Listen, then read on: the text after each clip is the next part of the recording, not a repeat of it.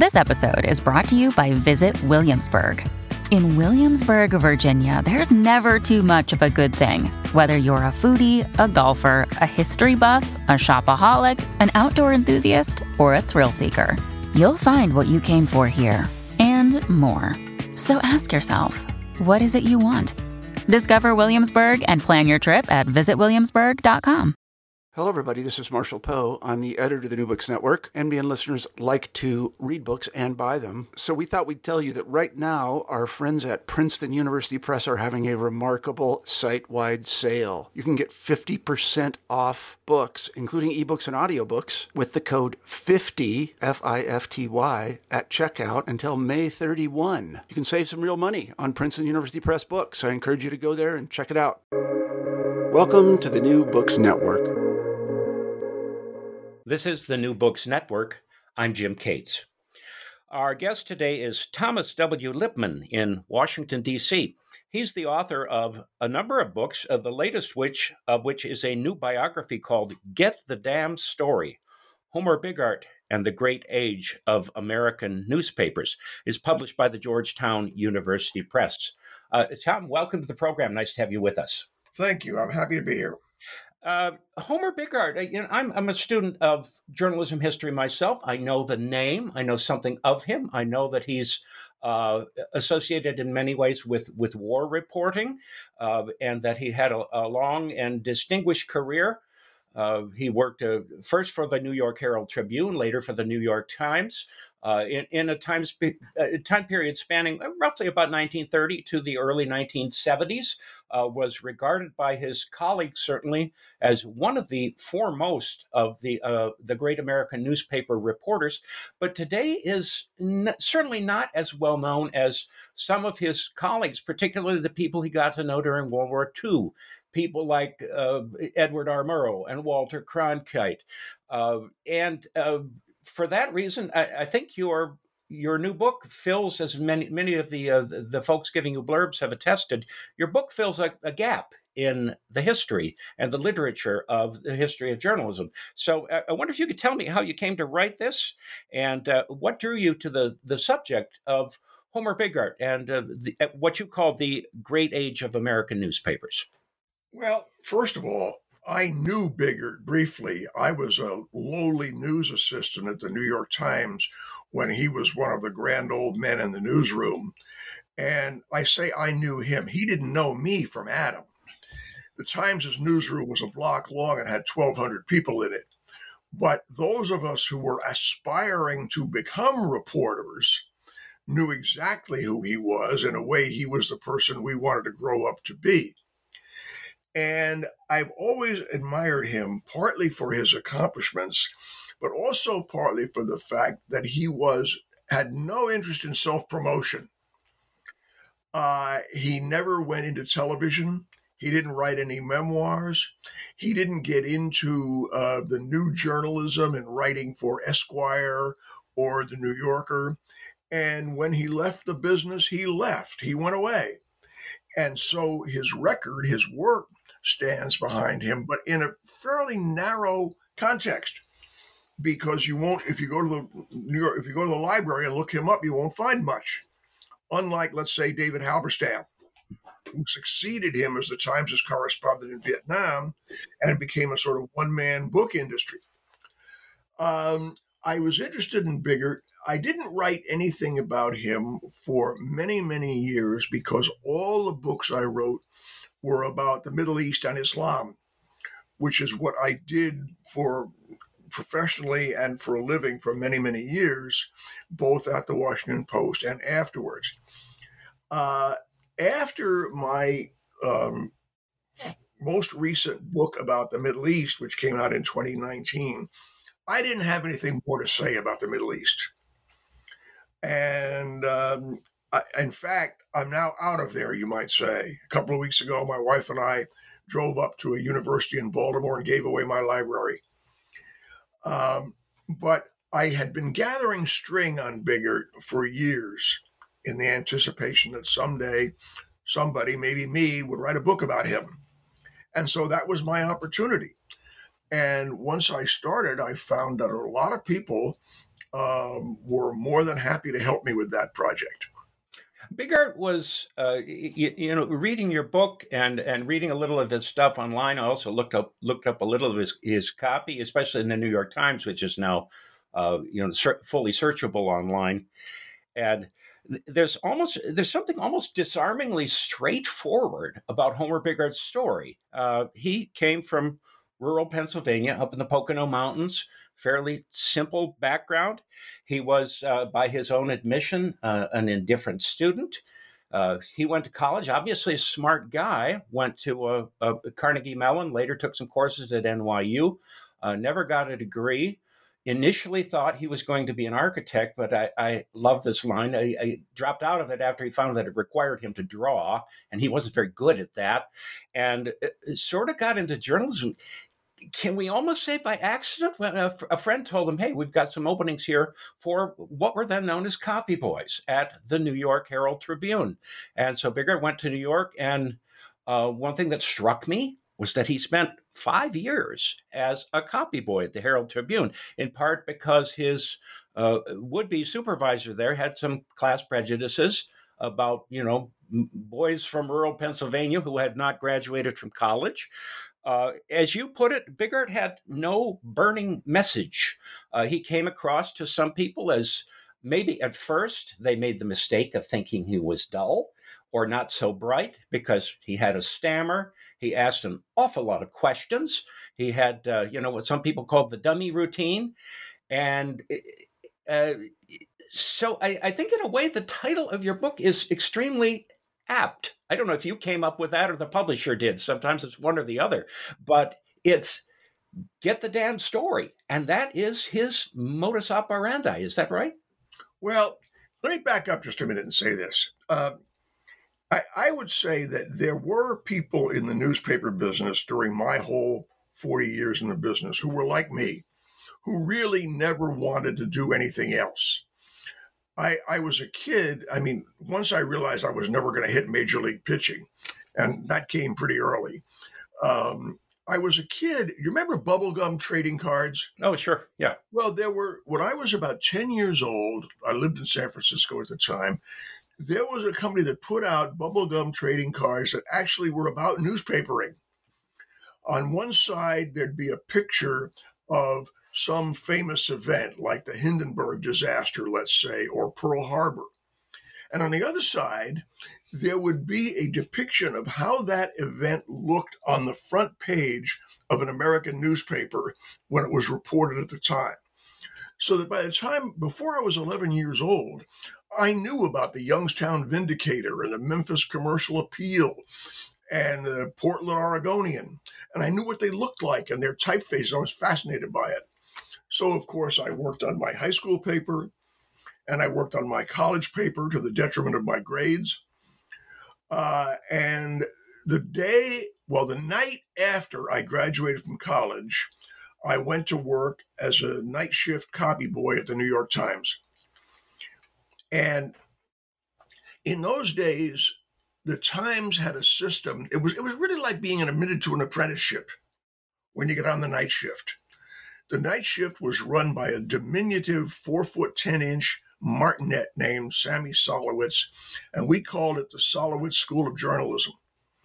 And your job was to learn everything about the newspaper while you hustled opportunities to write and work your way up to become a reporter. And so that worked for me. But I think a lot of people get into newspapering by accident. They have no aptitude for the sciences a lot of times, or they don't really know what they want to do. And newspapering doesn't require any credentials. There's no newspaper equivalent of the bar exam. And once you get into it, it's the most fun you can have and still be legal, in my opinion.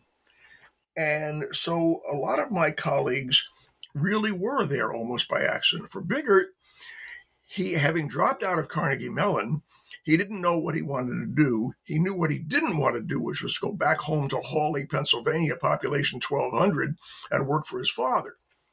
And as the book says, he had a friend who was a copy boy at the New York Herald Tribune and got Bigart into that roster. As they say, the rest is history. He didn't leave the newspaper business until he retired 40-some years later. Mhm. Yeah, just to sum up Homer Bigart, if I can sum it up, and you can add to it, certainly, he had a lot of the typical reporter's inclinations. Although you're right, he was not quote unquote unnatural, at least from the beginning. Although maybe few of us are. Um, he had a very low threshold of indignation. He did not like being lied to, especially by his own government. That got his dander up. He had a stutter, which got worse when he was in a foxhole and people were shooting at him. Uh, this made him, obviously not. He was not a man for the lecture circuit or television. He was not urbane and polished like an Edward R. Murrow. Uh, he didn't like bureaucracy. He didn't like being edited. Uh, I just as by way of background, I'm one of those quote unquote pallid clerks who worked as an editor. Bigart didn't like them, and he didn't read his own stuff in print because he didn't want to see what had been done to it. And having worked as a reporter myself, I can understand that. So he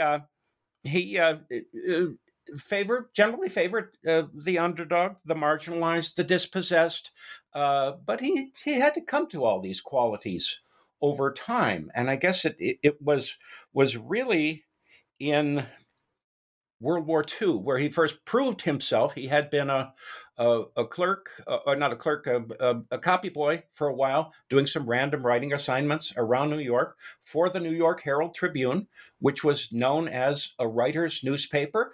It was one of the quote unquote serious newspapers of New York City, as opposed to, let's say, the New York Daily News or the New York Post. Well, the New York Post, I guess, was serious at one time, and so it was a writer's newspaper, and it was described by many people as a fun place to work.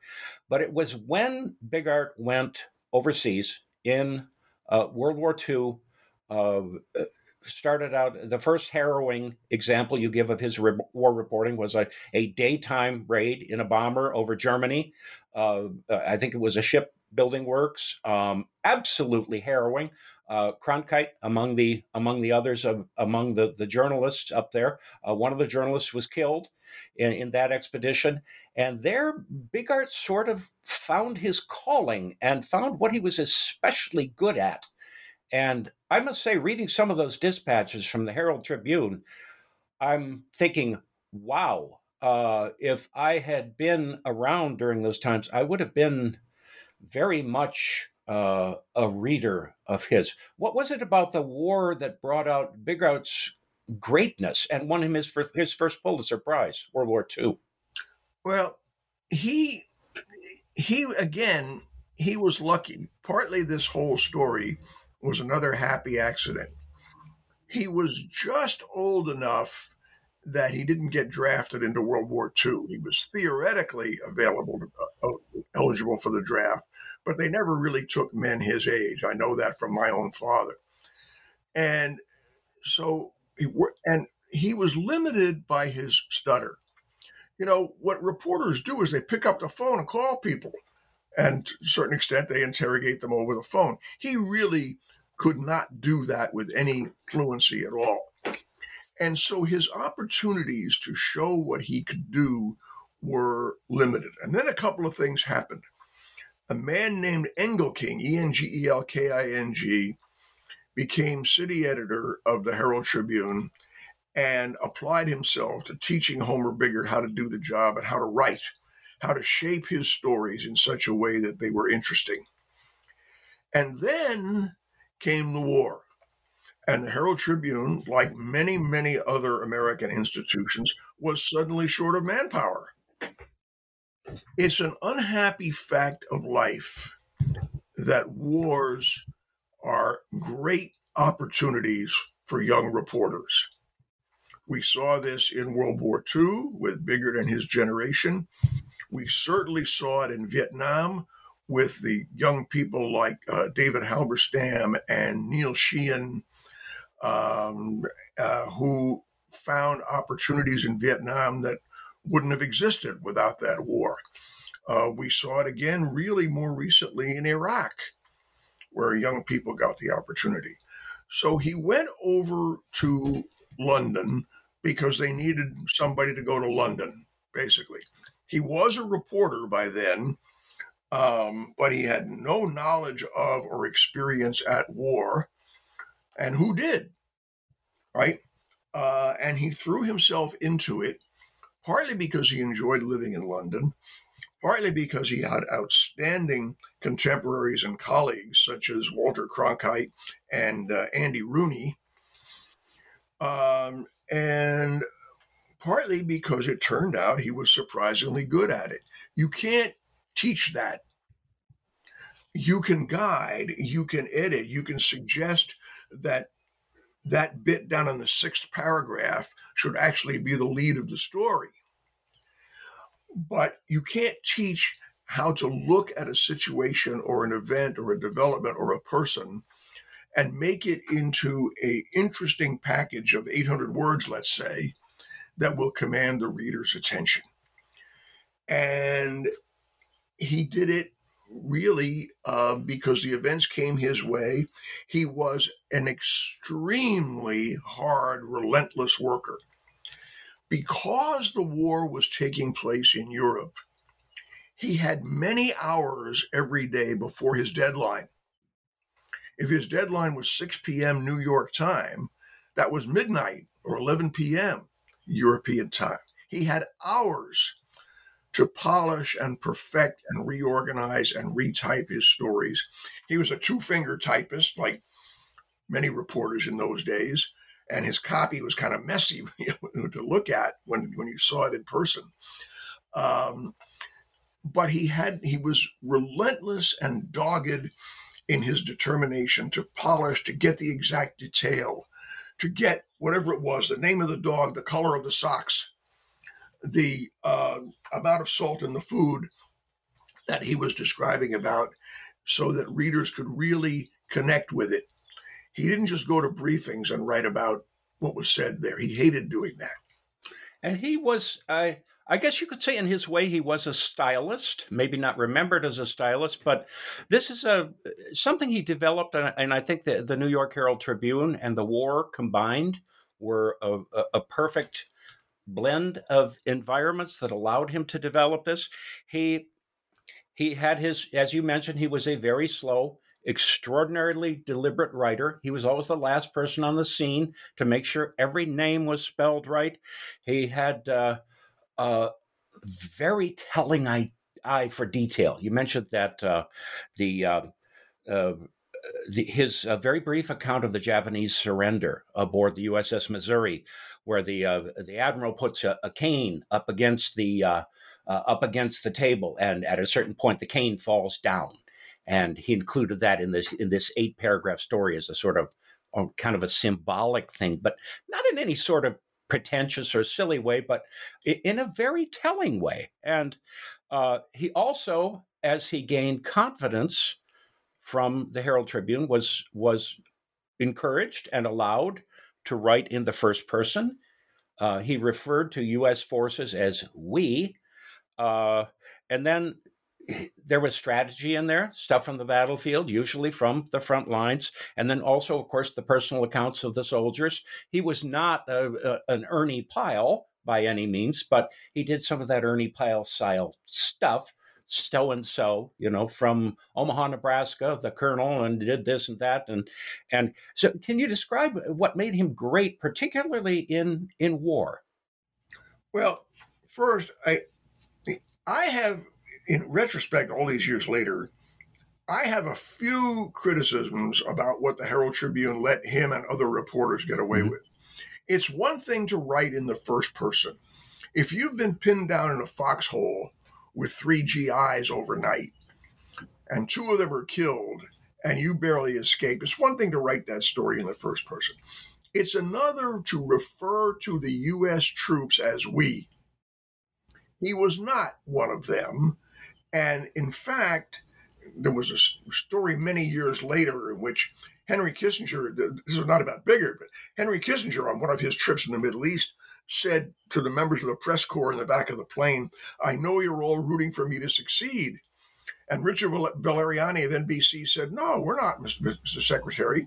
failure is as good a story as success. Kissinger couldn't believe it.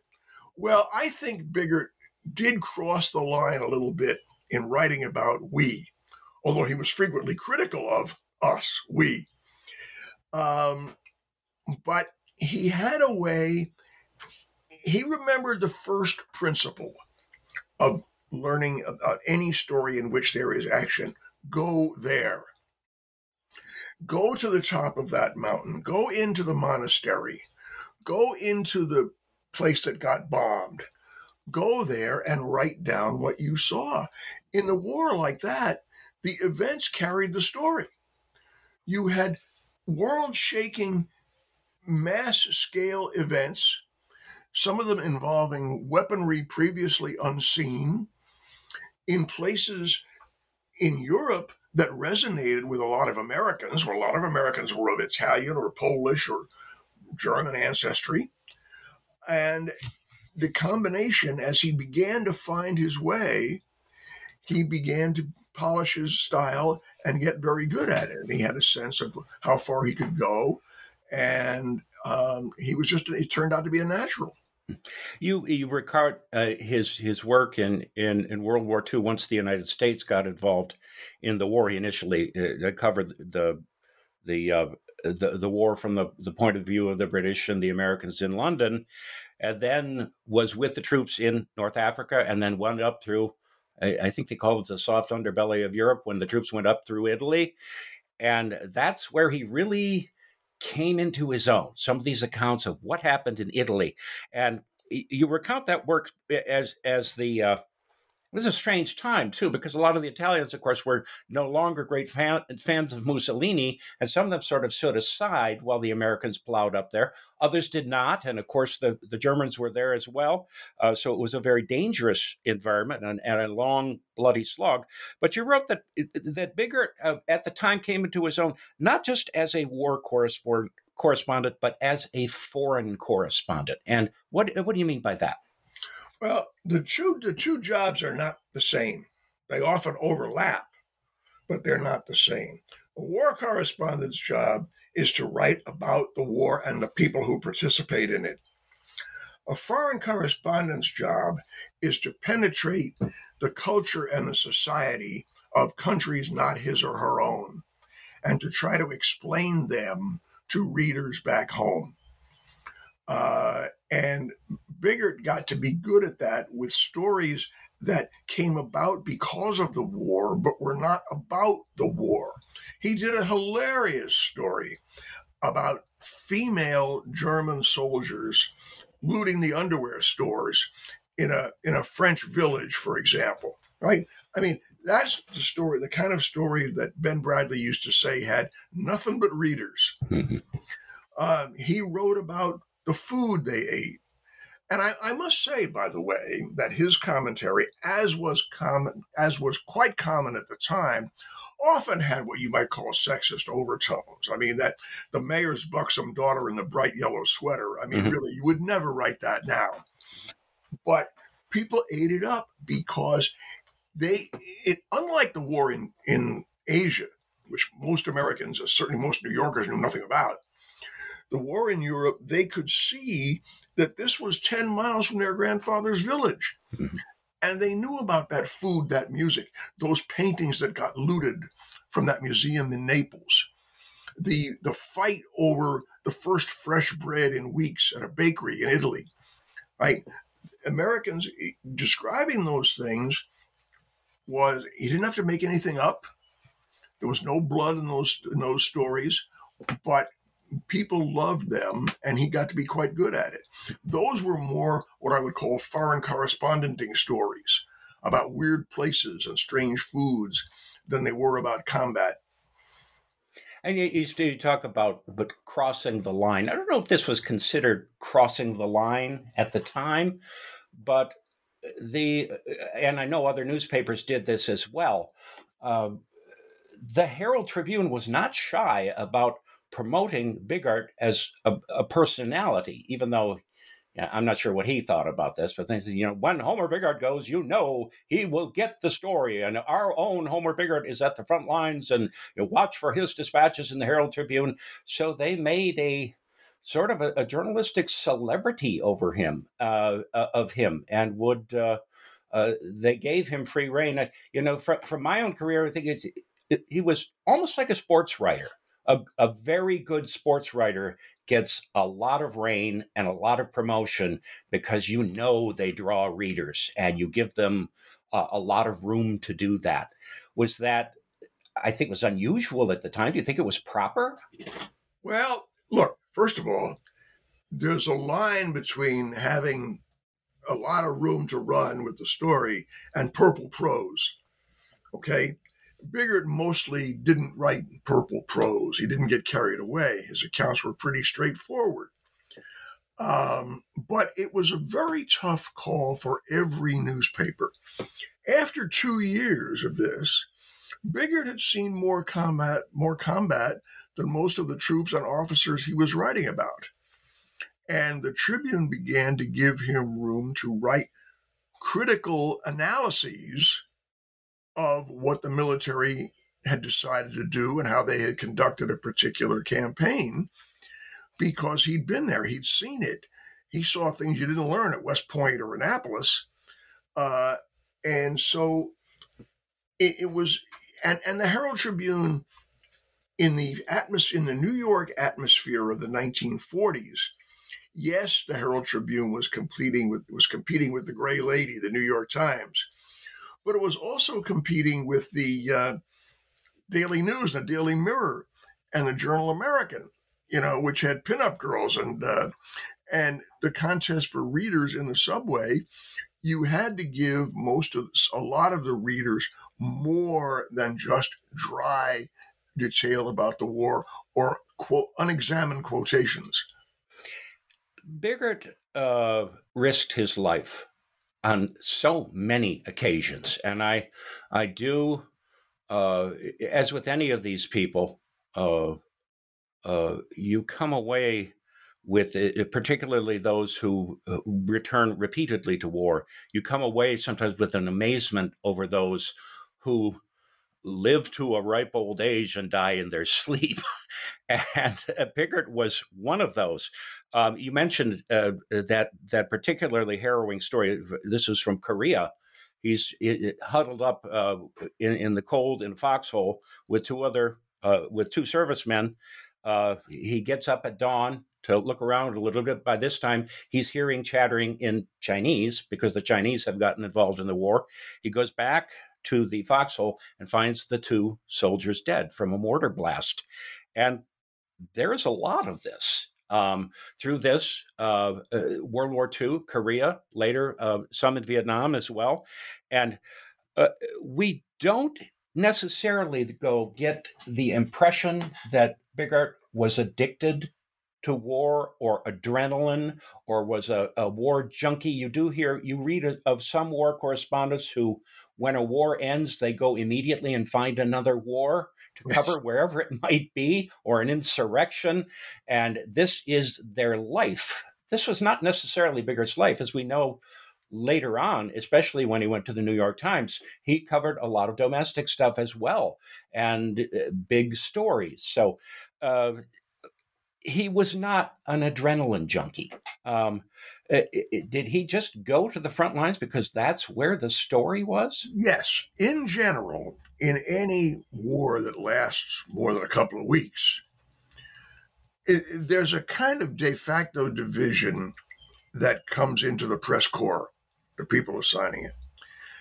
There are reporters who spend the day going to briefings and having conversations and reading what's coming in on the AP and Reuters wires and putting together a sort of big picture story about what the developments of the day were and so on, right? And what Colonel so-and-so said about it. And then there are reporters who don't do that. There are reporters who, if there's shooting going on, go to where the shooting is. It's a distinction somebody made to me in Beirut one time during the Civil War there when I was there. Do you want bang bang or substance? Well, it wasn't that Bigart wanted bang bang per se, but he thought that he could learn more about what the GIs were up to, how the American tactics were playing out on the ground when things actually happened as opposed to on the chalkboard by being there. And that was his job, so he went there. Just as later on, when he was covering some of the most dramatic events of the civil rights movement in the United States, he didn't do it from Manhattan. He did it from Neshoba County, Mississippi, or Little Rock. And later on in Korea, Korea's something of a different animal. I should mention certainly that, as you note, Bigart was on the ground, or actually in the air, when World War II ended. He was on just completing a last bombing run when he got news of the surrender. And only a few days later, of course, was aboard the USS Missouri, and also was on the ground seeing the effects of the war in Hiroshima, the effects of the atomic bomb. And of course, back then, most people didn't really know about radiation poisoning. They didn't know the effects of radiation. There'd been very little study of it. And Bigart, of course, one of the first things he noticed was that he expected to see lots of rubble and wreckage all over the place, like Berlin. And of course, there was none. Everything, at least toward ground zero, had been blown to smithereens. It was gone. And incinerated. Yes. And he reported on did some early reports on these effects of radiation poisoning. John Hersey, of course, is the man who broke the story wide open with his New Yorker reporting later. That was book. A year later. Yep, a year later. A year later. So Bigart at least started the debate in Washington over what are the effects of the bomb, what is the morality of using the bomb. So there he's opening a post-war chapter in a very important way. Well, absolutely. And I don't think he intended to do that. I think before the bomb was dropped, he didn't know any more about radiation than anybody else did. And I don't think he had any idea that people would be dying from the effects of the bomb weeks, months, maybe even years after the bomb went off. Because all the bombs seen before that went off on impact.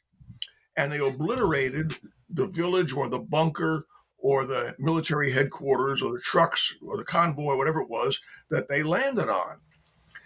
The atomic bomb went off in the air and unleashed fire and radiation that killed people then in the fire and for weeks and a long time afterward.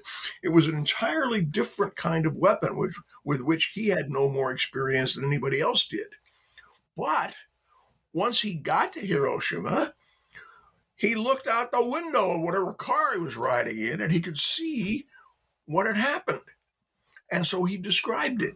As I said in my introduction to the book, and as you mentioned today, he had no political agenda.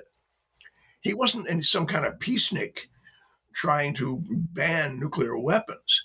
He was a guy whose job it was to tell the readers what the heck had happened there, who did what to whom, and that's what he did.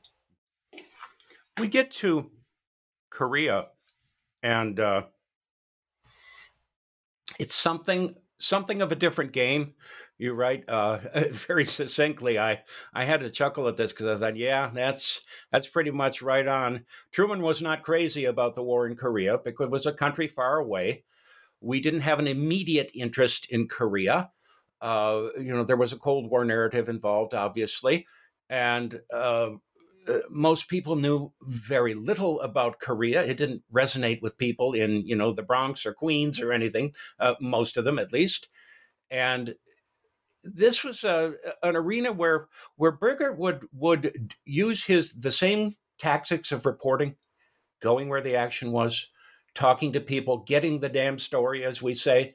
But this saw him clashing with higher ups, and he was older. He was more confident. He had honed his skills, and many times he would critique U.S. strategy in a way that I think back to Howard Cosell in sports and how he would, gripe that, the Cowboys had messed up their defense. How could they do this? This was so terrible, and was certainly willing to call out the troops, whom he still called we in Korea, but willing to anger people all the way up to General MacArthur. Although many officers later defended him, said Bigart had done very good work. He certainly wasn't an adversary journalist, but his critical thinking skills were sharpened by his Korea experience. And I think, to use another sports analogy, he called him like he saw him. And if General MacArthur made a decision to split the U.S. force into two columns, one on the left and one on the right, going north toward the Yalu, and that opened this vast gap for the Chinese troops to exploit as they came down and drove the Americans into retreat. What was he supposed to say? He wasn't critical of the individual troops or of their units on the ground, but he could see that as a matter of tactics, there had been a spectacular failure. And so he said so. I don't believe he did it with the intent of trying to get rid of Colonel X or General Y.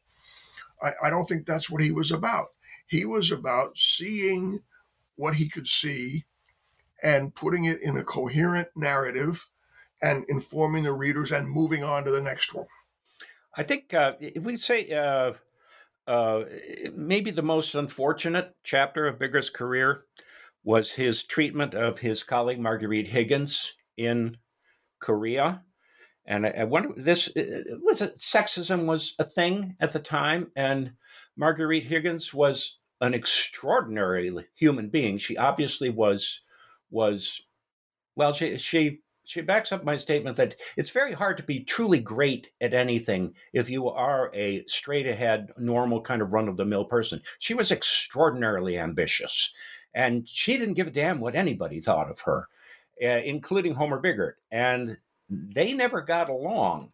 And you think this was more of a matter of simple ambition, or was it sexism, a blend of both?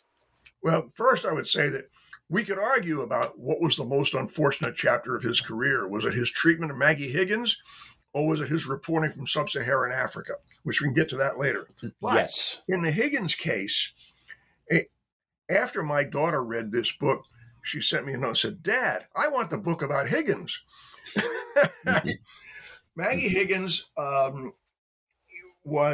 it's hard to describe Higgins in ways that are acceptable discourse today.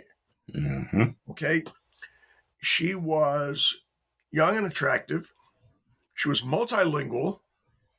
She was fiercely ambitious. And perhaps inevitably, she acquired a reputation for getting things from male sources in ways that were not available to her male counterparts. Let's put it that way.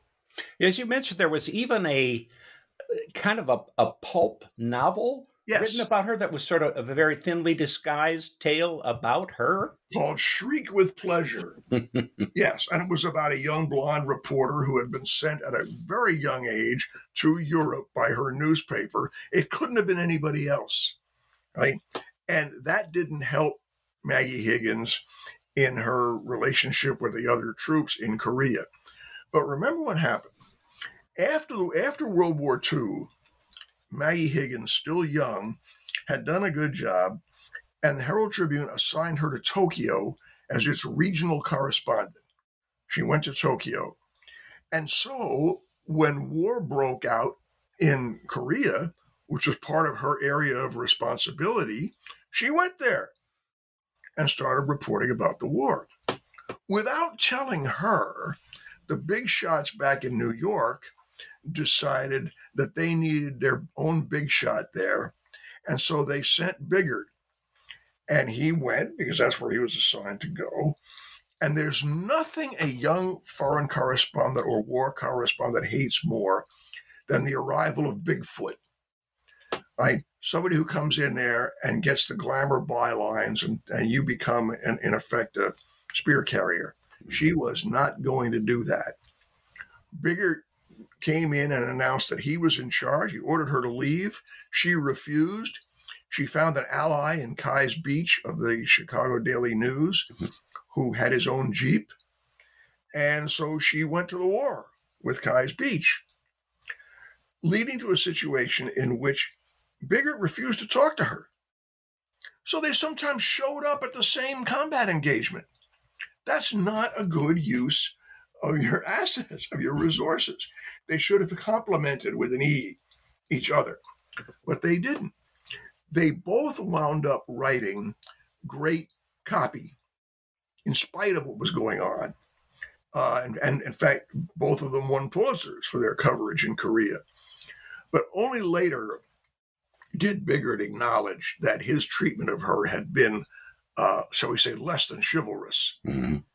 And Higgins, to her credit, never demanded or wanted or accepted special treatment because she was a woman in terms of the conditions that she lived in. She used the same latrines that everybody else did and got down in the same mud and went ashore in the same landing craft as everybody else. The Army ordered her to leave after a while because some pig-headed general didn't think women should be in the combat zone. And she appealed to MacArthur himself, who ordered her to go back and reinstated her credentials. It mattered what the Army thought because the Army controlled the lines of communication. You needed to use the Army's telegraph or wires to send your copy back home. So you couldn't just be totally independent of what the Army wanted. And meanwhile, they were both, Kais Beach was caught in the middle. He was Bigart's colleague. He didn't particularly like Higgins, but he was her colleague, and he respected their work. And he became a kind of a broker. He persuaded Bigart to talk to her one day. Can you imagine? It really was quite petty. And what would have happened had they cooperated? There's no way to tell. Mm-hmm. They were great. They delivered great reporting as it was, maybe because of this, where they were competitive with each other. 1955. The Herald Tribune was a great newspaper in its way.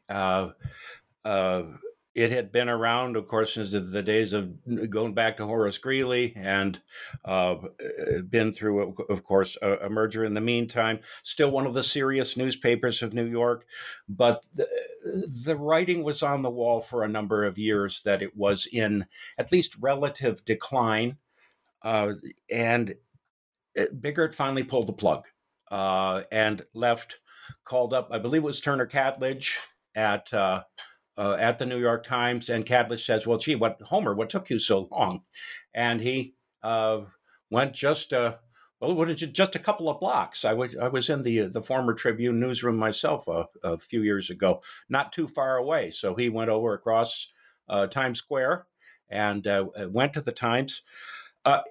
Homer Bigart respected the New York Times. It was the gray lady, it had the resources, it had certainly the staff, the determination, the news hole to tell the story, had won great respect during World War II by devoting much of its news hole to the war news, even when it could have sold more advertising, and so took a dominant position in that sense. But Bigart did not love the New York Times the way he loved the Herald Tribune, and he left the Herald Tribune with a fair amount of regret. And what was the difference between the two, and why did Bigart respect the Times but not necessarily love it? Well, I can give you, perhaps contemporary audiences would understand this in terms of a more contemporary figure.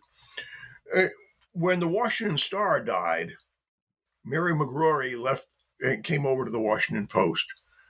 She had friends in the newsroom. She was a successful columnist at the Post, but it wasn't her paper, right? The bar the Post people hung out at was not her bar. The same thing happened at the Times in the sense that the Times was an editor's paper. Every story got massaged by 6 guys on its way from typewriter to printing press, and all of them felt they had to tinker with it. The Times was grotesquely overstaffed. Days would go by when reporters didn't have an assignment. And it was quite rigorous in putting constraints on what reporters could say and what they could write and what they couldn't write. Bigart had gotten accustomed to saying what he thought the situation required him to say.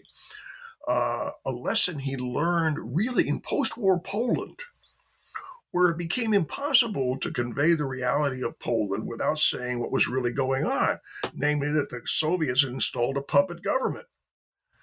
And the Times was always trying to find some circumspect way to say this stuff within narrowly defined terms. And Bigart chafed at that. And he responded in some times with quite testy messages back to the Home Office from wherever he was. I don't mean he didn't do good work. He did excellent work. He did distinctive work. And the Times eventually lightened up a bit. In Bigart's famous series on poverty in America, the Times gave him a good bit of running room. But the Times' newsroom was not home, was never his home. I'm recalling now the famous story from some years later of the journalist Molly Ivins from Texas, who went to the New York Times and was a Texan. That was where she came from and how she wrote. And she wrote a piece for the Times in which she described a man as having a beer gut that belonged in the Smithsonian. And the New York Times changed it to a man with a protuberant abdomen. Well, that was true, wasn't it? It was true. Just a different way of saying it, I suppose. Yeah. You do write. You do mention in the late 50s, early 60s, going well into the 60s, we see the era of decolonialization in Africa. Bigart was sent there. He didn't like it. He had a sort of an unusual hybrid arrangement with the Times. He'd spend 6 months at home and then some time abroad, was sent to hot spots. The last thing he wanted was a posting in a foreign capital where he would be hanging around with the ambassador at the ambassador's residence all day. That was not his style. But he did spend some time in Africa, particularly the what was then known as the Belgian Congo. So, as you mentioned, sub-Saharan Africa. It was a difficult era in that Africa was decolonializing. The powers, particularly Britain, France, Belgium, who had been active there, were engaged in decolonialization. But to many Americans, Africa still remained. I remember up until just a few years ago, it was almost permissible to call it this, the Dark Continent. And we thought of it as mainly a land of danger, intrigue, strange customs, primitive people. And Bigart played into a lot of this. And his editors, let's be fair, they kind of ate it up. They did, absolutely. And so there was some genuine reporting there on, and Bigart was a skeptic pretty much from the start, thinking, wow, are we going to be able to turn all of this over, or are the Europeans going to be able to turn all this over? And is, democracy as we know it going to be able to flourish in a place where there never has been this kind of democracy? But there are also plenty of, bizarre accounts of bizarre practices. The word cannibalism came up quite often, and it was, as you say, not the best chapter of his personal story. Well, that's true. Look, Bigart lived and worked for most of his career in a virtually all-white environment, from Hawley, PA to the newsroom of the New York Times. And it's not like you would turn on the network news and see Lester Holt. No. Right? And so, or Bernard Shaw. Africa was the dark continent. And I'd say there was a general sense, not only among the colonial people who lived there, but among people in their home countries and the United States, that those colonists had laid a fairly thin veneer of civilization over this continent of savages, of missionary eaters, and that when the people from France, Britain, Belgium, and Portugal left the continent would revert to its natural state, which was more or less, it was certainly unsophisticated. The idea that there were people on the continent who, in fact, were educated and were capable of organizing a government or a society really was considered quite strange. Nobody thought that. And so the result was that the Times editors, after all, Bigart had given them a lot of those wonderful stories about the German women buying underwear, stealing underwear in France. They encouraged him to file stories about cannibals and pygmies and weird dietary habits and stuff, which were self-reinforcing. And I think if you were going back and assigning Bigart today and editing those stories, you would want some of the color. I don't mind reporting on what they served, or what Africans ate. That's fine. But you also needed to report much more about the economic, geographic, agricultural, political reality that was coming up in post-war, in post-colonial Africa, and to examine the question of why, if the Africans were still so unsophisticated and primitive, why was that? After all those years of colonial occupation, right? How come they hadn't been educated, raised up, put in neckties, right? It was really an unfortunate chapter for the Times and for Bigart. Unfortunately, only lasted 6 months for him. Mm-hmm. He was, Bigart was, I guess any good reporter is naturally skeptical. I used to work with a guy who had a bumper sticker on his file cabinet that said, "Skepticism is a virtue," which I do believe in terms of reporting. He was one of maybe a minority of journalists early on who were rather skeptical of the Cuban Revolution and Fidel Castro.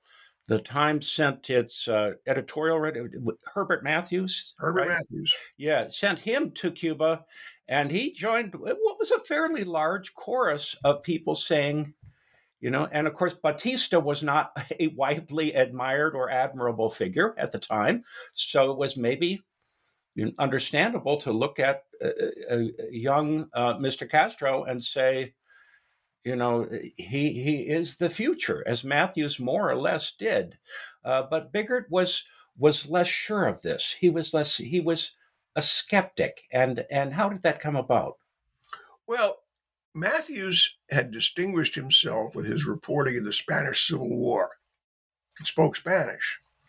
And by the time of the Cuban Revolution, he was no longer a reporter. He was an editorial writer, which meant that it was his job to give his opinions.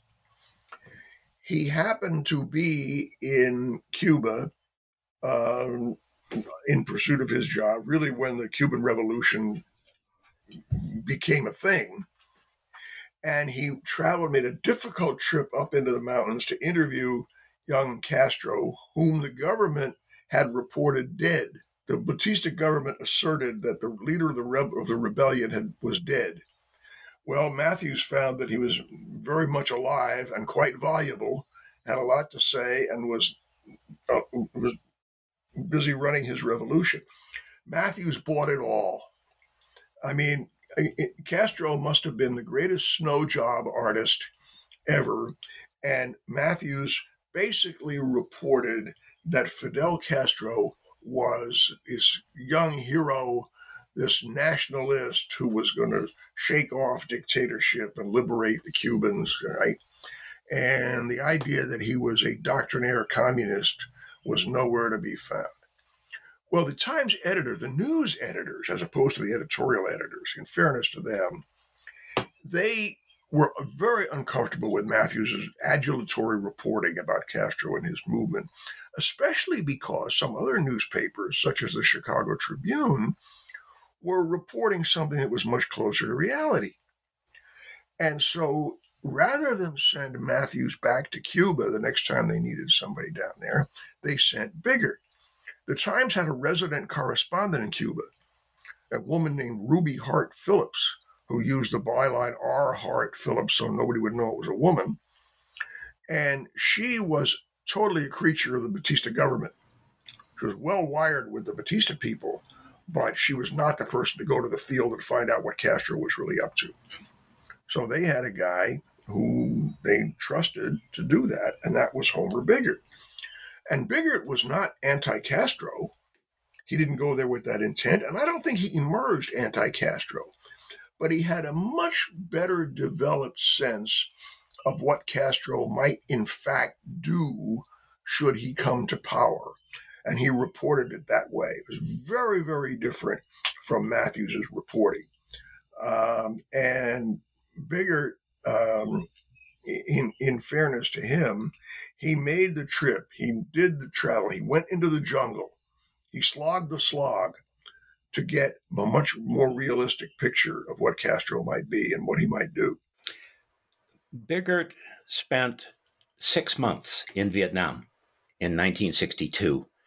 And you look back at that and you think, wow, that was the second year of the Kennedy administration. Technically, we were not at war. We were advising. So much of what Bigart, as you note in the book, that even though he hated Vietnam, you give an anecdote of him crossing the days off on the calendar, and it's something you cannot imagine Bigart doing because he was such a natural reporter by this time.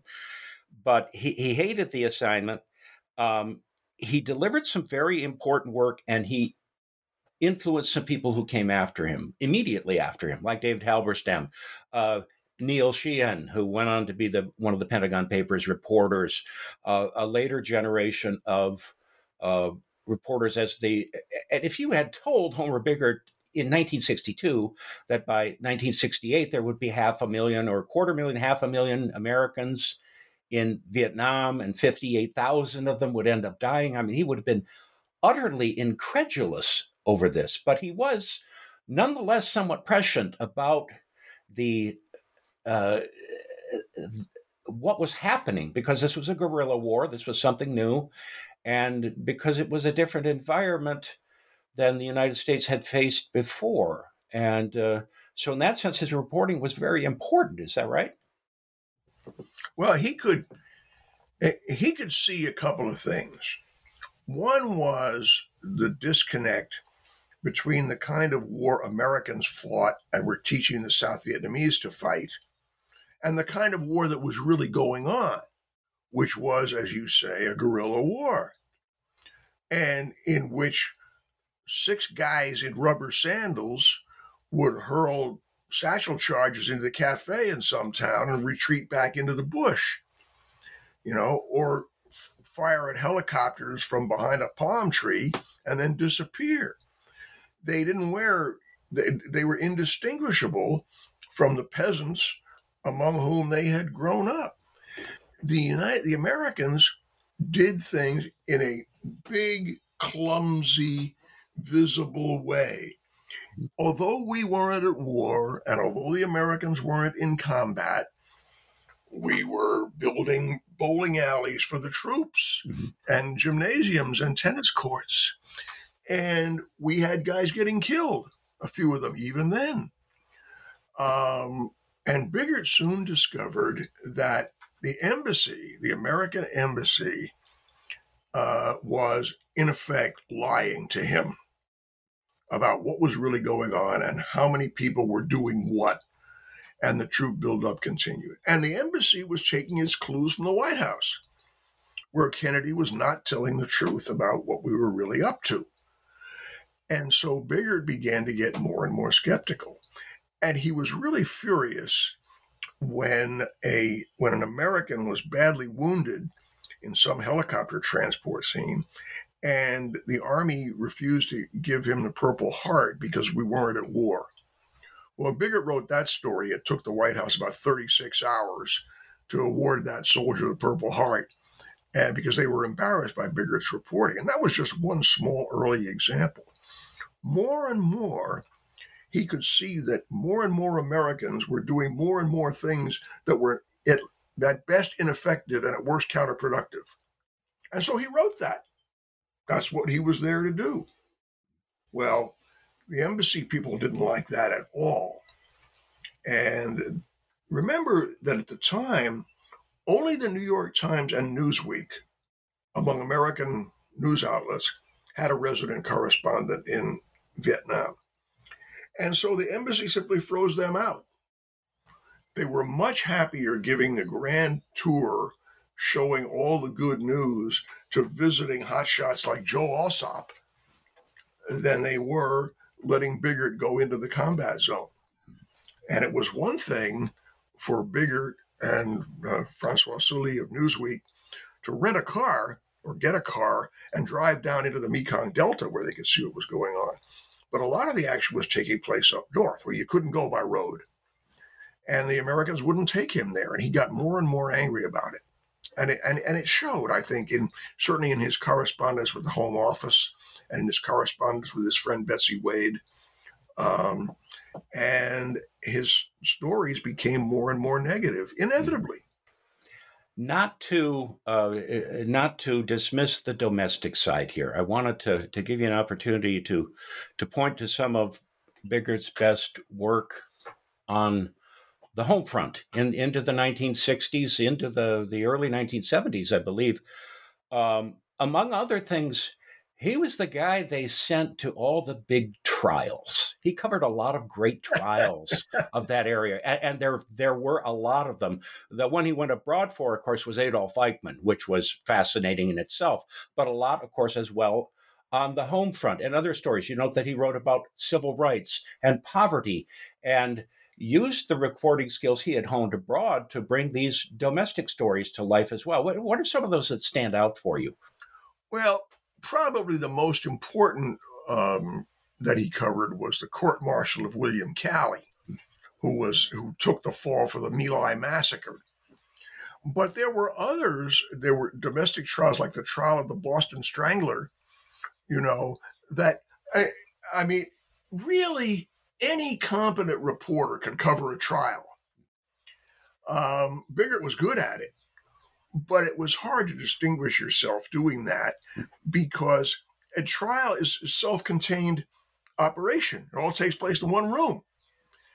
And you can discuss the higher implications of it, but it's a readily manageable event that you can cover.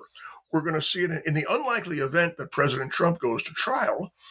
You will be able to see the trial and report the proceedings. And so the Times used him on a lot of these big stories when it didn't really have to. The trial of, let's say, one of the Berrigan brothers. Yes. Well, that got into all kinds of sensitive political issues about whether this was really a crime and whether their motivation outweighed the technical violation of the law. You needed somebody who was quite sophisticated to do fair reporting of that. But he covered the trial of some hotshot Florida doctor who offed his wife. Okay, it was a famous case at the time, but they didn't need Bigart for that. Mm-hmm. It was much better to deploy him, as the Times did, to go to parts of the country where nobody in New York knew anything about, such as Appalachia, and describe what he found there, which he did to great effect. I know when I worked in Philadelphia, many people had this view of, Philadelphia was simply part of this great Eastern axis, And to them, Scranton may as well have been the planet Jupiter. And we had a handful of people, many of them from rural backgrounds, who understood things like working class people, people who had been in the military, people who lived in rural areas, people who listened to country music. And they could get out on the hustings and cover these stories better than the urbanized reporters. Was there an element of that in Bigart? Oh, I think there was, absolutely, partly because he'd spent so much time with the troops, who represented as broad a cross-section of American society as you could have, except for black people. And partly because he never put on any airs himself or thought of himself as some kind of sophisticate, except in matters of food and drink. And he also, remember that in one of his famous stories, he described the sheriff and his acolytes in Neshoba County, Mississippi, as rednecks and peckerwoods. And through a mistake by a copy editor, that actually got into the paper at the Times. So, I mean, I think he did that deliberately to be provocative. Yeah. Probably knew that probably wouldn't survive. Yeah. But I think it enabled him to talk to people in restaurants and at bus stations and in jails, including people who worked in the jails, who weren't the kind of people that Manhattanites normally consorted with. Yet another aspect of his unusual skill set. Your last chapter is titled, "What Would Homer Do?" I must admit, I will confess, I felt just a tinge of envy looking at Homer Bigart's particular lifespan and when he lived. He was born, I believe it was 1907. He died in 1991, exactly at the time when the World Wide Web was being invented. The web as we know it, which did not come around until the web browser of the mid-90s, did not yet exist. The web was purely a scientific instrument. There was no such thing as web journalism. Newspapers were still large and fat and influential. They, not entirely, but by and large, set the national agenda. The editors at the New York Times at the CBS Evening News would still look at the front page of the New York Times every morning and see, what parts of it they needed to replicate or try to advance the story. And so newspapers still held that position, what you call the great age of American newspapers. And it was sometime after that, the business felt the first rumblings of trouble. The business, from my perspective, really began its inevitable decline with the financial crisis of 2007, 8, 9. And when we saw the arrival of social media, advertising money is flowing to outlets like Google, which are not turning around and spending those literally billions of dollars every quarter, not just yearly, but every quarter, billions of dollars every quarter on hiring reporters and reporting the news and doing what, and maybe I sound a little preachy here, doing what newspapers are supposed to do, or news media, not just newspapers, but news media are supposed to do, which is to keep an eye on the government and to give people the information they need to govern themselves. It's all about self-government. You go back to James Madison for that. And so today, that the newspaper business is pretty well dead, unless you count a couple of large, influential outfits like the New York Times, the Washington Post, the Wall Street Journal, which have these influential, largely affluent audiences. Regional and local news is, as you know, in very serious trouble. You mentioned that Homer, because Homer was Homer, would go on doing what he did even in today's age. And I got to say, I'm a little skeptical about that. The real problem is Homer Bigart was not a rich man, and he needed a paycheck. Where would he have gotten it? And do you believe as I do, and I hate to say this, that American democracy is inarguably worse off without the news model that prevailed during Bigart's lifetime. I've become less pessimistic about this. Look, I'm a relic of the typewriter age. You know, I remember trying to send copy from Laos on a French keyboard telex machine. You know, I mean, I've been through all that. If I were back in the news business today, working for, let's say, Axios, right, or Politico, I would have to learn how to use Instagram, and I'd have to tweet, which I've never done. Bigart would have understood all that. I think the other way to look at it, though, is that the demand for news hasn't changed and will not change. The Athenians wanted to know what happened to Thermopylae, right? Abraham Lincoln left the White House and went to the telegraph office every night to read the incoming telegrams about what's happening in the Civil War battlefields. People want to know what is happening. And so they're delivering the product. Why, after all, do you need to run a big industrial operation with 1,000 unionized workers in the basement of a building in the middle of a big city to deliver a product on paper that you can deliver by some other means? I think it's inevitable because it makes sense in the long run.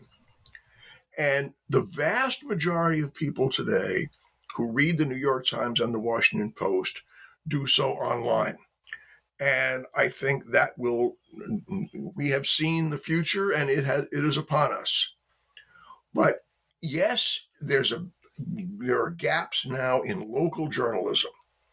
The days when your local newspaper had a reporter at City Hall and one at the school board meeting, those days are gone, if not going, or going if not gone, right?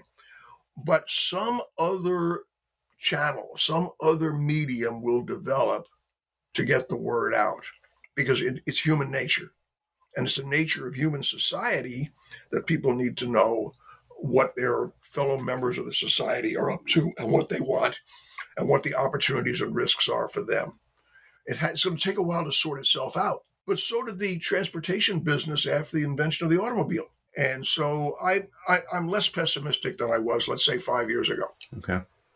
Reminds me of a student I had a few years ago who asked Professor Cates, he said, I'm kind of wondering, when is the internet going to be finished?